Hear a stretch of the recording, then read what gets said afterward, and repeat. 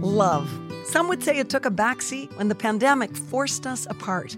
As a family-run and proudly Canadian-owned company, Charm Diamond Centers saw the need to bring us together with tales of love and created the Canadian Love Map podcast. Since then, we've shared hundreds of real, uplifting stories that prove love conquers all. So thank you for listening. We couldn't do it without you. And remember, love starts here. Don't you just love a good love story? Love is like that. It's the light that is part of your life. It's unconditional. There's something there for all of us. There's hope that we can get through this and find some joy in our lives. He's always been the one. Self-love is a love story too. Those little sparks of joy are really important. Imagine someone making your biggest dream come true. It's important for people to understand that you're not alone. Well, we love to be part of a Canadian love story. The love story never ends. Well, love is the most important thing. I think that people turn to music to really not feel alone and to feel kind of like they have a spot for their heart. Everybody has been in love at some point, even if it's for an afternoon, and it's the best feeling. And when somebody else can kind of remind you of that feeling, it's like a life's musical motivator for not committing to loneliness. Hi, I'm Nancy Regan. Today's love story belongs to Adyn Towns from Montreal. But to be more accurate, it's a vicarious kind of love story that unfolded between his grandparents. It's the stuff of romantic movies, but Adyn, a professional musician, made it into a love song. This is the Canadian Love Map. Adyn Towns, thanks for joining us on the Canadian Love Map. Thanks for having me. I can't wait to talk about a particular song that you wrote, but that's someone else's story. Let's start with yours. Tell me about how you became a musician. Yeah, well, I've been playing music my entire life. I started playing professionally in my early 20s, and basically I was inspired by this one moment where I was at a Dave Matthews concert when I was like 15 or 16 years old, and I had only gone because my brother really liked him. And then in that moment, I kind of realized all of these people from all around the world had come like just to see that one show. And, you know, there was this moment where he was on stage by himself and everyone was singing. And I just thought, like, how can I not want to do that? And never looked back since. And here I am. So it was sort of the magic in the interaction between the performer and the audience that appealed to you? Yeah, it was that, but also the fact that that one song meant so much to so many people and meant so many different things to each person. It was a song called Crash. And I actually just got back 2 nights ago from a show in Toronto where I went to see one of my favorite bands that I've wanted to see for like 15 years. Their name is Death Cab for Cutie. And same, moment really again when it was just Ben playing guitar. He sang a song called I'll Follow You Into the Dark, which is kind of my favorite song ever. And in that moment, I was like so lucky to do what I do, but just still in awe of people that can write songs like that.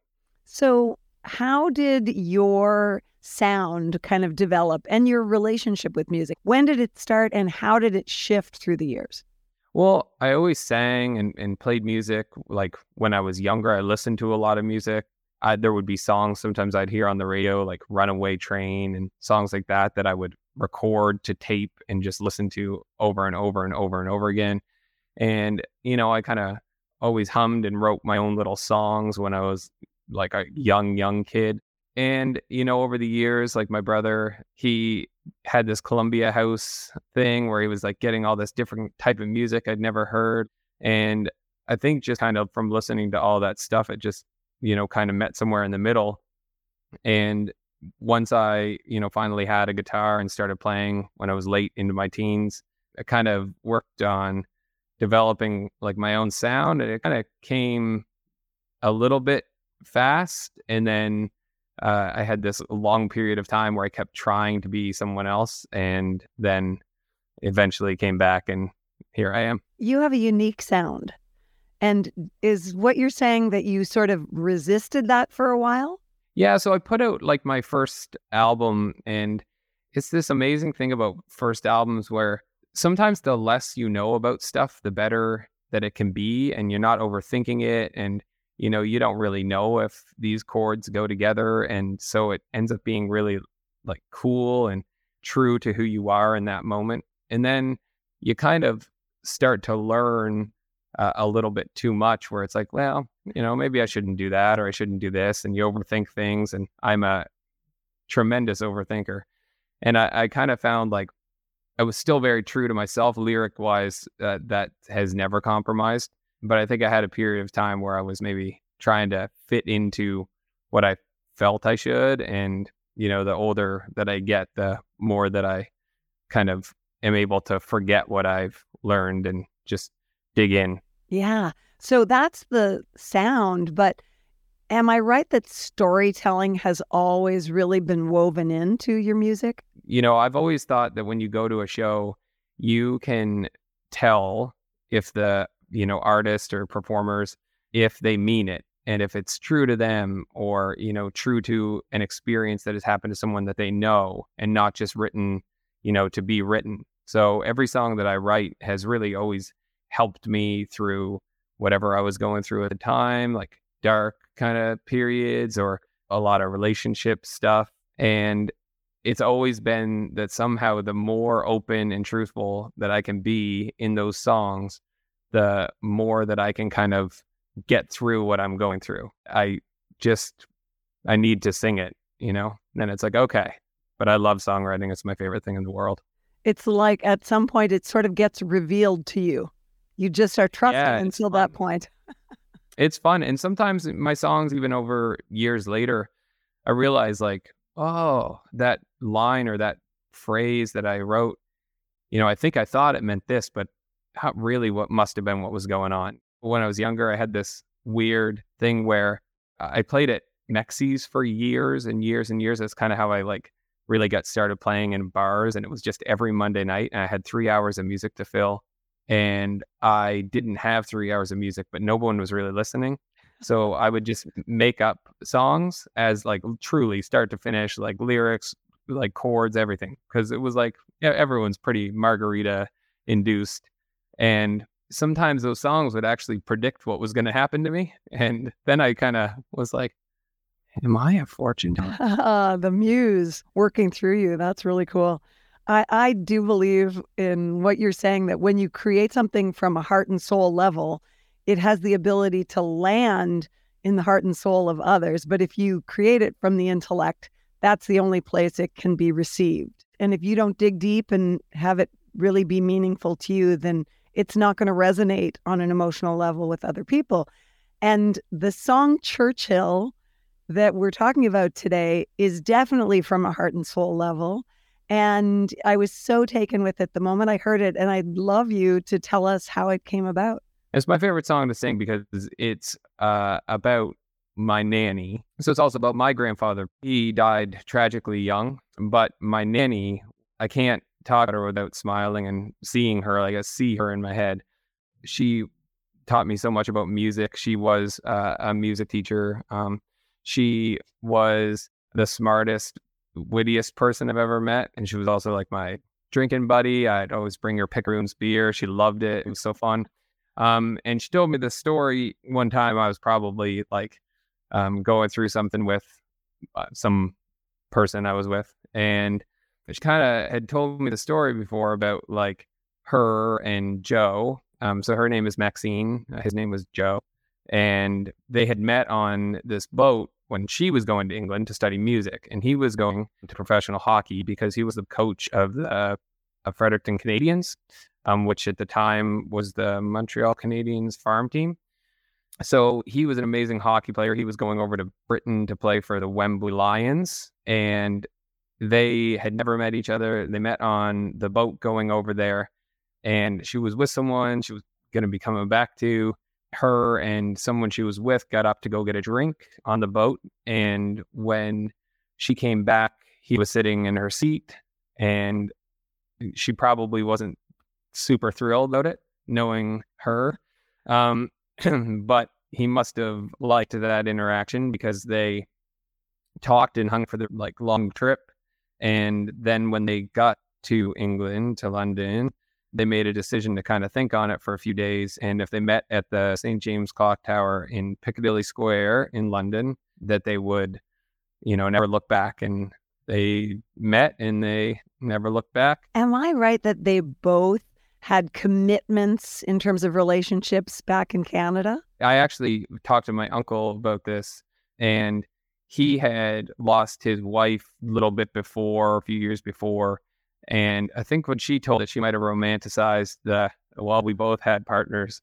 I can't prove that he didn't. I think would need to do some more digging on that. But it has been a part of something that I've said, and I feel like Nanny maybe was playing a joke on me. So how much did she tell you about that day when they met at St. James? I just remember her kind of saying that, you have to always take risks for what you want and look at what happened, with me doing it. And I think it was like any relationship, it was not without its challenges. And I think that they both just loved each other so much that, from really the moment that they met, there was no way that they couldn't be together until something tore them apart.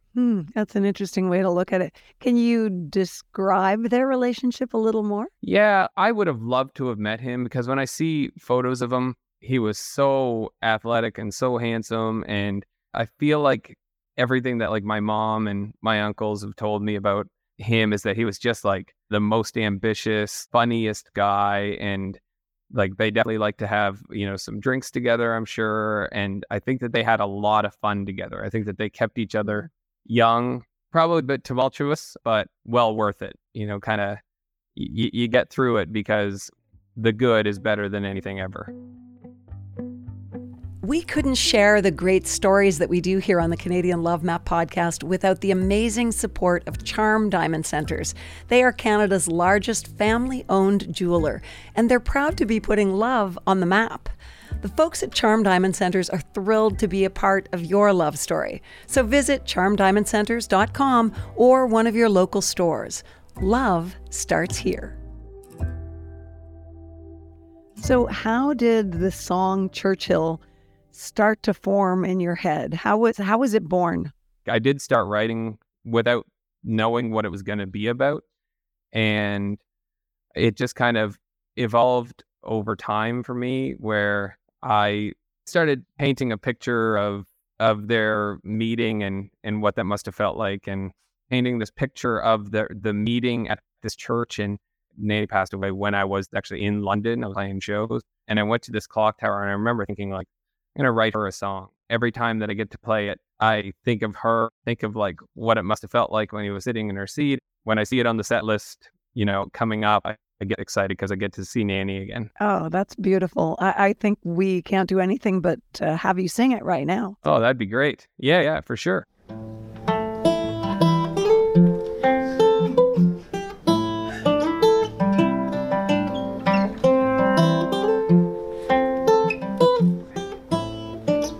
I don't mind where you've been, why you're here, or who you're with, 'cause I am yours through and through.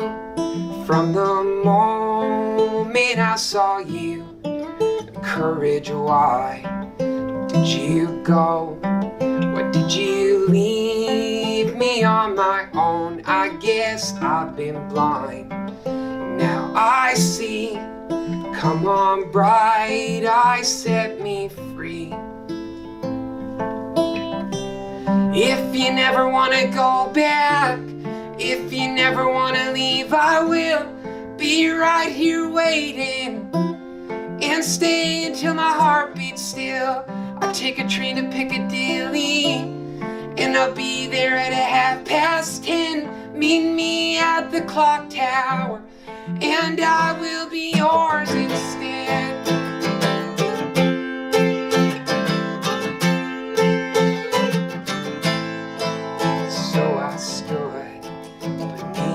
arch, thinking how time can steal your heart. I don't mind where you've been, why you're here, or who you're with. If you never want to go back, if you never want to leave, I will be right here waiting and stay until my heart beats still. I'll take a train to Piccadilly and I'll be there at 10:30. Meet me at the clock tower and I will be yours instead. Oh, I will be yours instead.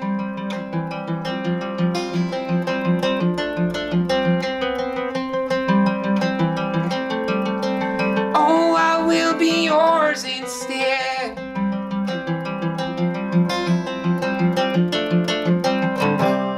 If you never want to go back, if you never want to leave, I will say goodbye in a postcard and stay until my heart beats still. I take a train to Piccadilly and I'll be there at 10:30. Meet me at the clock tower and I will be yours instead. Oh, and I will be yours instead. Oh, I will be yours instead. Oh, I will be yours instead. Oh, I will be yours instead.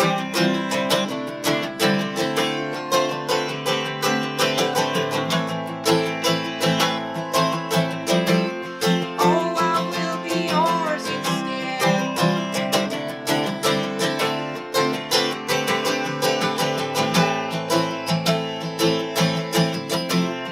Oh, I will be yours instead.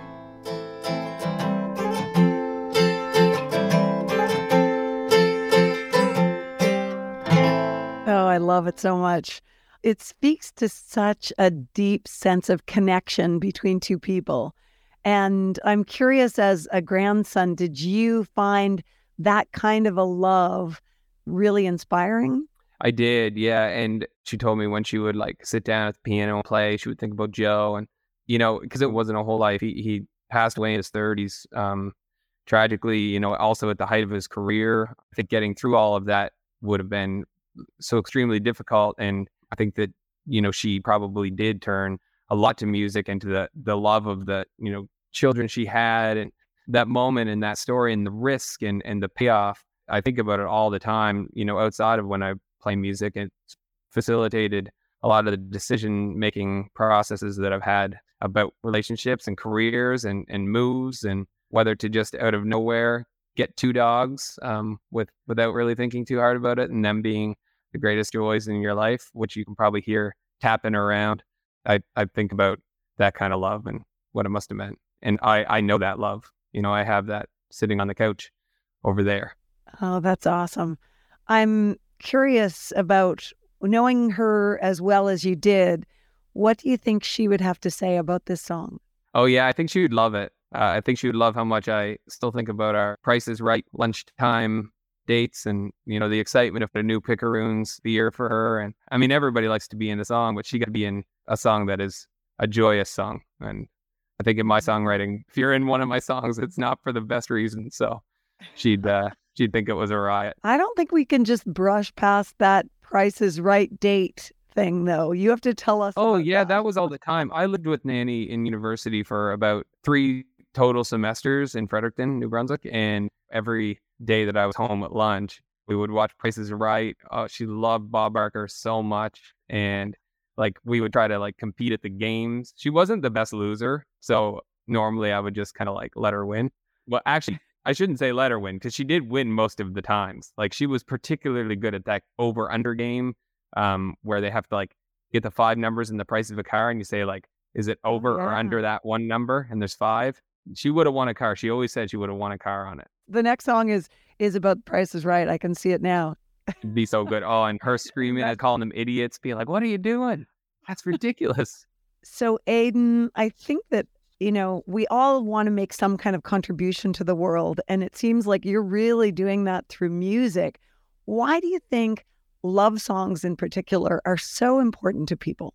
I think that people turn to music to really not feel alone and to feel kind of like they have a place, kind of this like spot for their heart to live in, those moments when maybe they're in a crowd of people and they're all experiencing the same thing, or they're home by themselves and kind of need something to remind them of the greatness and goodness in this world. Because especially now with like the amount of terribleness that can happen and that people seem to love to spout, it's nice to hear a proper love song about something good and pure and the most human thing that we have, which is love. And like, I think it is a grounding thing to have those songs, because everybody has been in love, at some point, even if it's for an afternoon. There's been that moment, and it's the best feeling. And when somebody else can kind of remind you of that feeling,